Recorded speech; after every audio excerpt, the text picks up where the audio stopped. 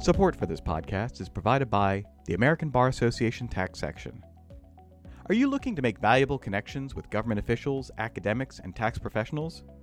ABA Tax Section membership provides you with opportunities year-round to engage and network in your area of practice. Members receive discounts on meetings, CLE, and publications, and membership also provides you with free, on-demand CLE and special members-only news and updates. Discover how membership can benefit you and join at ambar.org/taxnotes.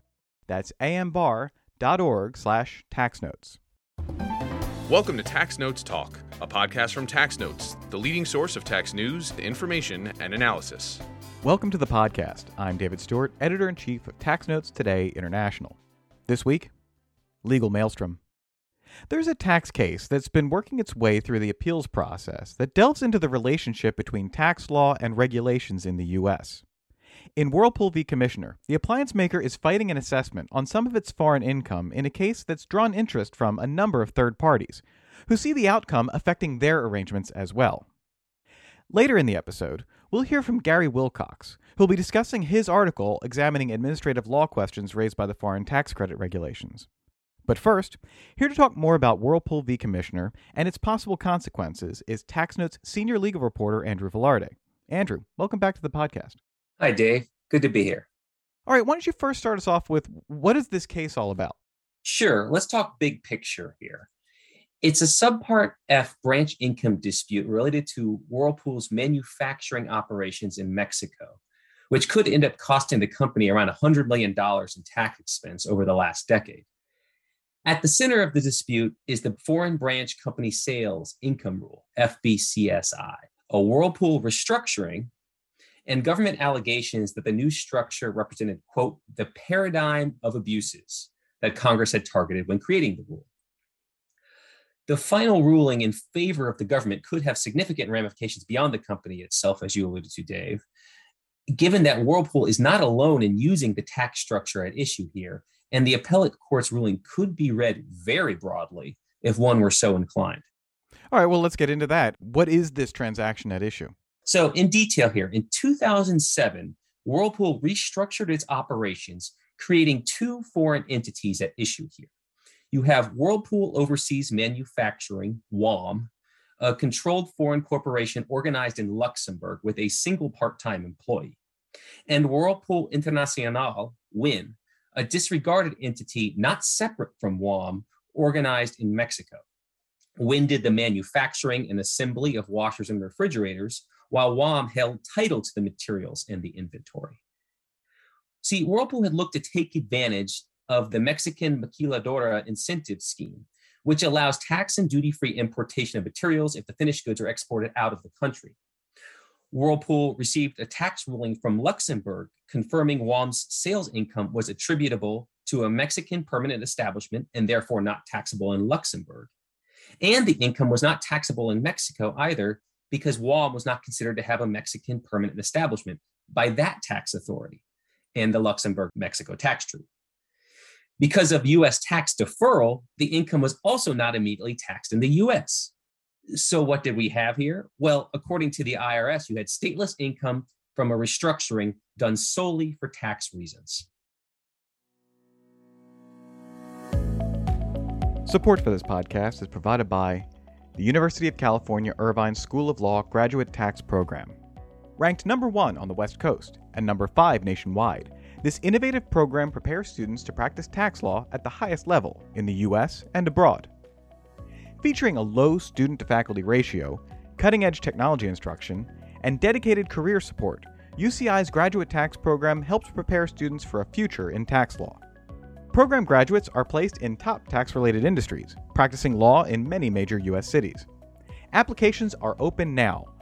For more information and to apply to this highly selective program, visit law.uci.edu/gradtax. That's law.uci.edu/gradtax. All right, so clearly the IRS chose to challenge this arrangement. So what is the rule at the heart of the dispute?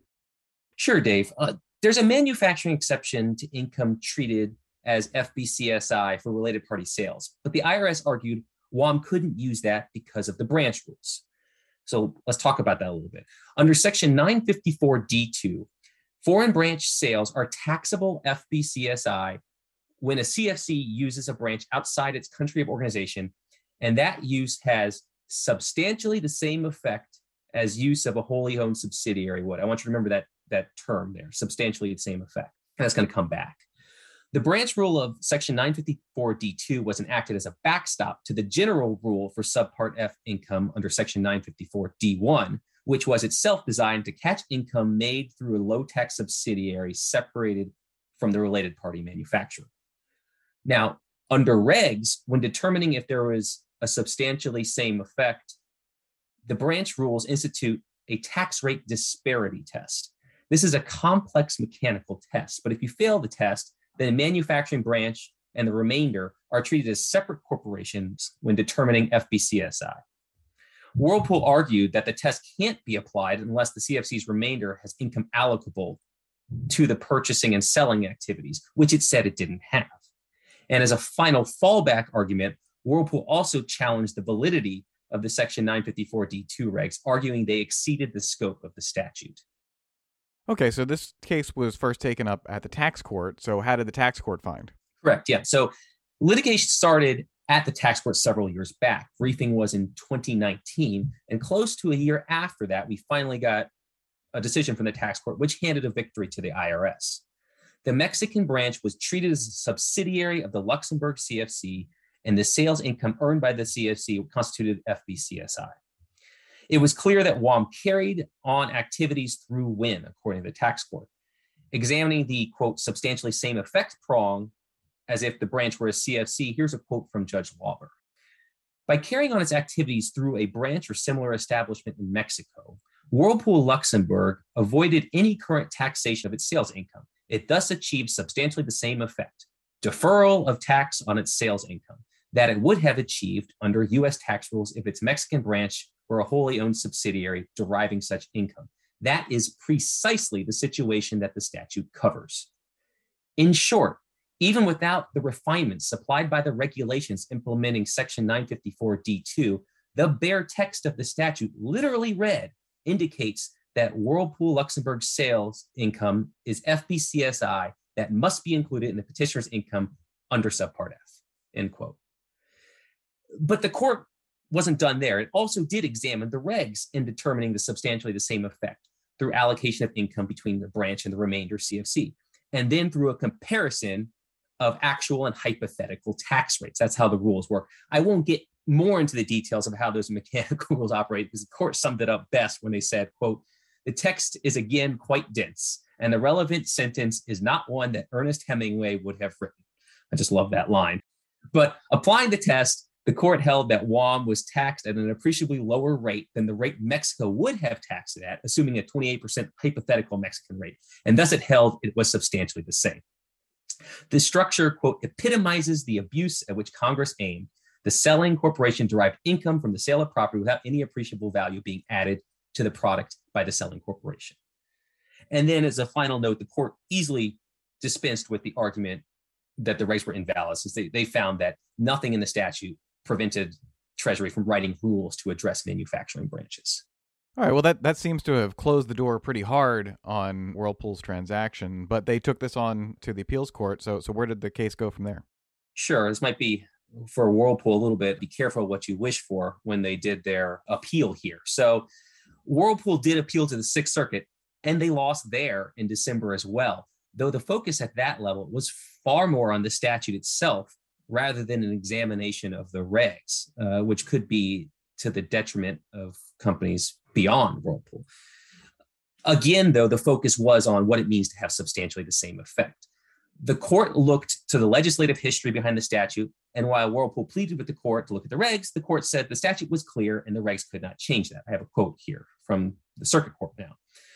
The agency's regulations can only implement the statute's commands, not vary from them. And the relevant command here, that Lux's sales income shall constitute foreign-based company sales income of Lux, could hardly be clearer, the court held. It's worth noting that the appellate court was split, however, and the dissent argued that WOM didn't have any FBCSI because it manufactured the property it bought and sold, and it cited to the regs. Under those regs, WOM bought property that is substantially transformed before it sold it, and the dissent criticized the IRS for reading requirements into the regs that weren't there when expressing concern over how much WOM monitored and controlled the manufacturing done by WIN. Support for this podcast is provided by Avalara. Since 2004, Avalara's vision has been to harness the power of cloud technology to help simplify sales tax for businesses of all sizes. And their solutions are designed to affordably scale with businesses as they grow. Collecting tax for the government is something businesses just have to do, but getting the job done efficiently and correctly can be an incredible challenge because tax rules and regulations can be endlessly complicated. Avalara keeps track of how thousands upon thousands of products are taxed in more than 13,000 tax jurisdictions, and that's just in the United States. With more than 1,000 signed partner integrations, Avalara likely integrates with the ERP, e-commerce, mobile payment, and point-of-sale systems you use today. Find out how your business can be sales tax ready at avalara.com/taxnotes. That's avalara.com/taxnotes. Avalara, tax compliance done right. All right, so 0 for 2. Where does this case stand now, and what's next? Sure, we've had a few recent developments. Whirlpool wasn't done when it lost at the appellate court. They requested a rehearing with the circuit, warning about the breadth of decision, arguing it could affect hundreds of laws that they argue are only effectuated through regs. The statute in 954 included language under regulation prescribed by the secretary when describing how to determine FBCSI for branches. According to Whirlpool, this language meant that the statute could only be implemented through regs, and the circuit was wrong not to examine those regs. That language, importantly, applies to many other statutes beyond 954 as well. But speaking of just 954, Whirlpool argued that the companies had relied on those regs for more than 50 years, and that by ignoring them, a large amount of investment decisions would be put in jeopardy, as it could apply to many maquiladora structures. Now, how many maquiladora structures out there is not easily discovered, I know, because I've tried. But some estimates put it at around 3,000. So perhaps it should come as no surprise that some prominent industry groups voiced support for a rehearing and warned about the potential fallout. Now, this rehearing request was ultimately denied by the court. Included among these groups was the National Association of Manufacturers and the United States Council for International Business, just to name two of them. They expressed fears similar to Whirlpool's against the circuit court decision that by rejecting an analysis of the regs, it could be read even broader than the tax court's decision. The government, for its part, asserted that the statute was self-executing, and the circuit engaged in a case-specific analysis of the facts, and the decision wouldn't catch taxpayers that didn't engage in a similar tax avoidance scheme like Whirlpool. Those taxpayers could still rely on the regs. There had been some speculation that the court would rehear the case. After all, they asked for a full briefing on the matter, and there were multiple amicus briefs filed in this case. In the end, though, however, with only the dissent from the decision in favor of granting the rehearing, the original circuit decision stood and the rehearing request was denied. We'll have to wait to see what the true ramifications are. There's already been at least one disclosure from a multinational auto parts manufacturer and an SEC filing that is attempting to distinguish its Mexican-Luxembourg maquiladora relationship from Whirlpool in the face of the IRS asserting a $325 million more in income tax expense in that case. How many more companies will be affected is not yet clear, though it's a safe bet that many are closely analyzing this case. Yeah, we'll definitely have to keep an eye on this issue and follow up when we find out exactly how big it is. Well, Andrew, this has been great. Thank you for being here. Thank you, Dave. Thanks for having me. And now, coming attractions. Each week we highlight new and interesting commentary in our magazines. Joining me now is Acquisitions and Engagement Editor-in-Chief, Paige Jones. Paige, what will you have for us? Thanks, Dave. In Tax Notes Federal, Matthew Stevens and David Martin examine tax issues arising from investing in single stock swaps and analyze basket swaps.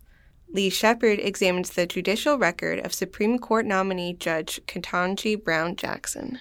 In Tax Note State, Brian Hauser and Kevin Herzberg consider how state laws are handling taxing cloud transactions. Nikki Dobay and Jeremy Gov explore the tax compliance questions that remain in the wake of Wayfair.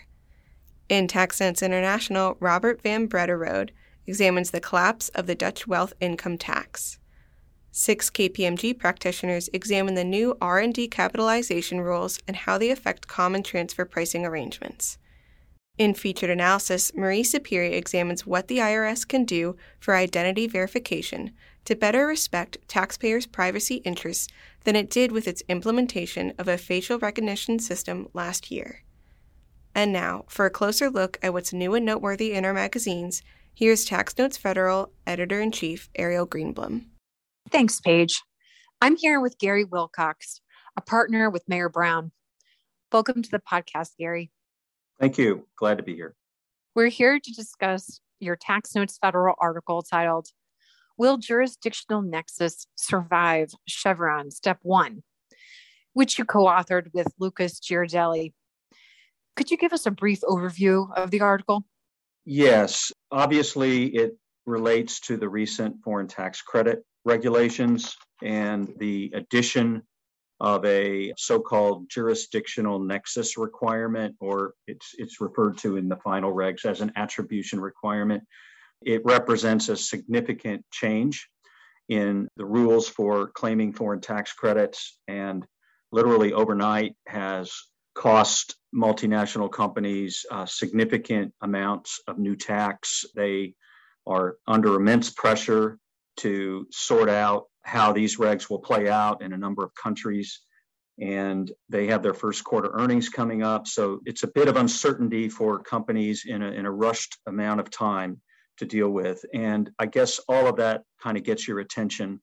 I started looking into it and noticed that there were some excellent articles out there on the earlier proposed regulations, highlighting the history of the Section 901 credit for foreign income tax, and discussing how that provision has more or less remained the same for over 100 years. Obviously, the code section has changed in number, but the words of the statute have not changed in more than 100 years. And I thought, well, what could I contribute that's different?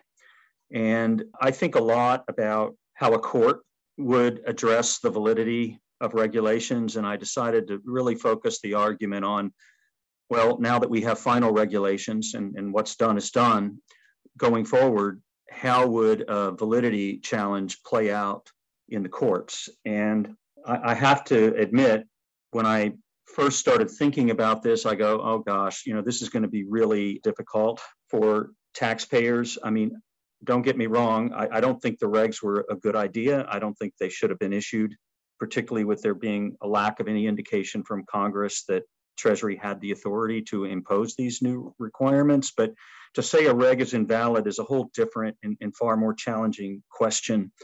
And we're dealing with a statute, as I said, hasn't changed much since it was originally enacted in 1918.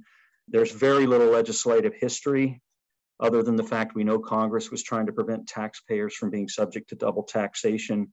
The operative term in the statute is income tax.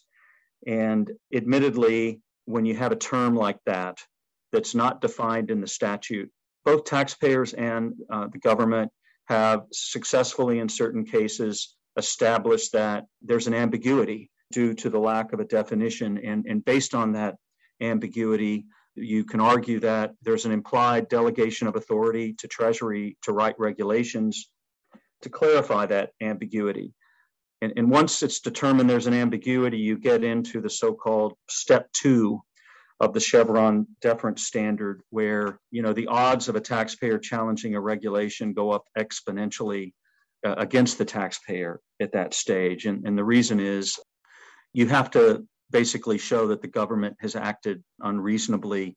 And to say that it was unreasonable to issue regs interpreting a statute that's been around for 100 years with what is now an established meaning, well, that's unreasonable.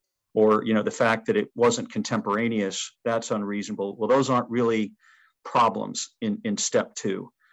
And as I started thinking about it more and researching, I became more convinced that this issue would really play out in step 1 of Chevron, where, the question is the statute ambiguous, or is there some sort of silence where you can say that Congress delegated authority to Treasury to write regulations.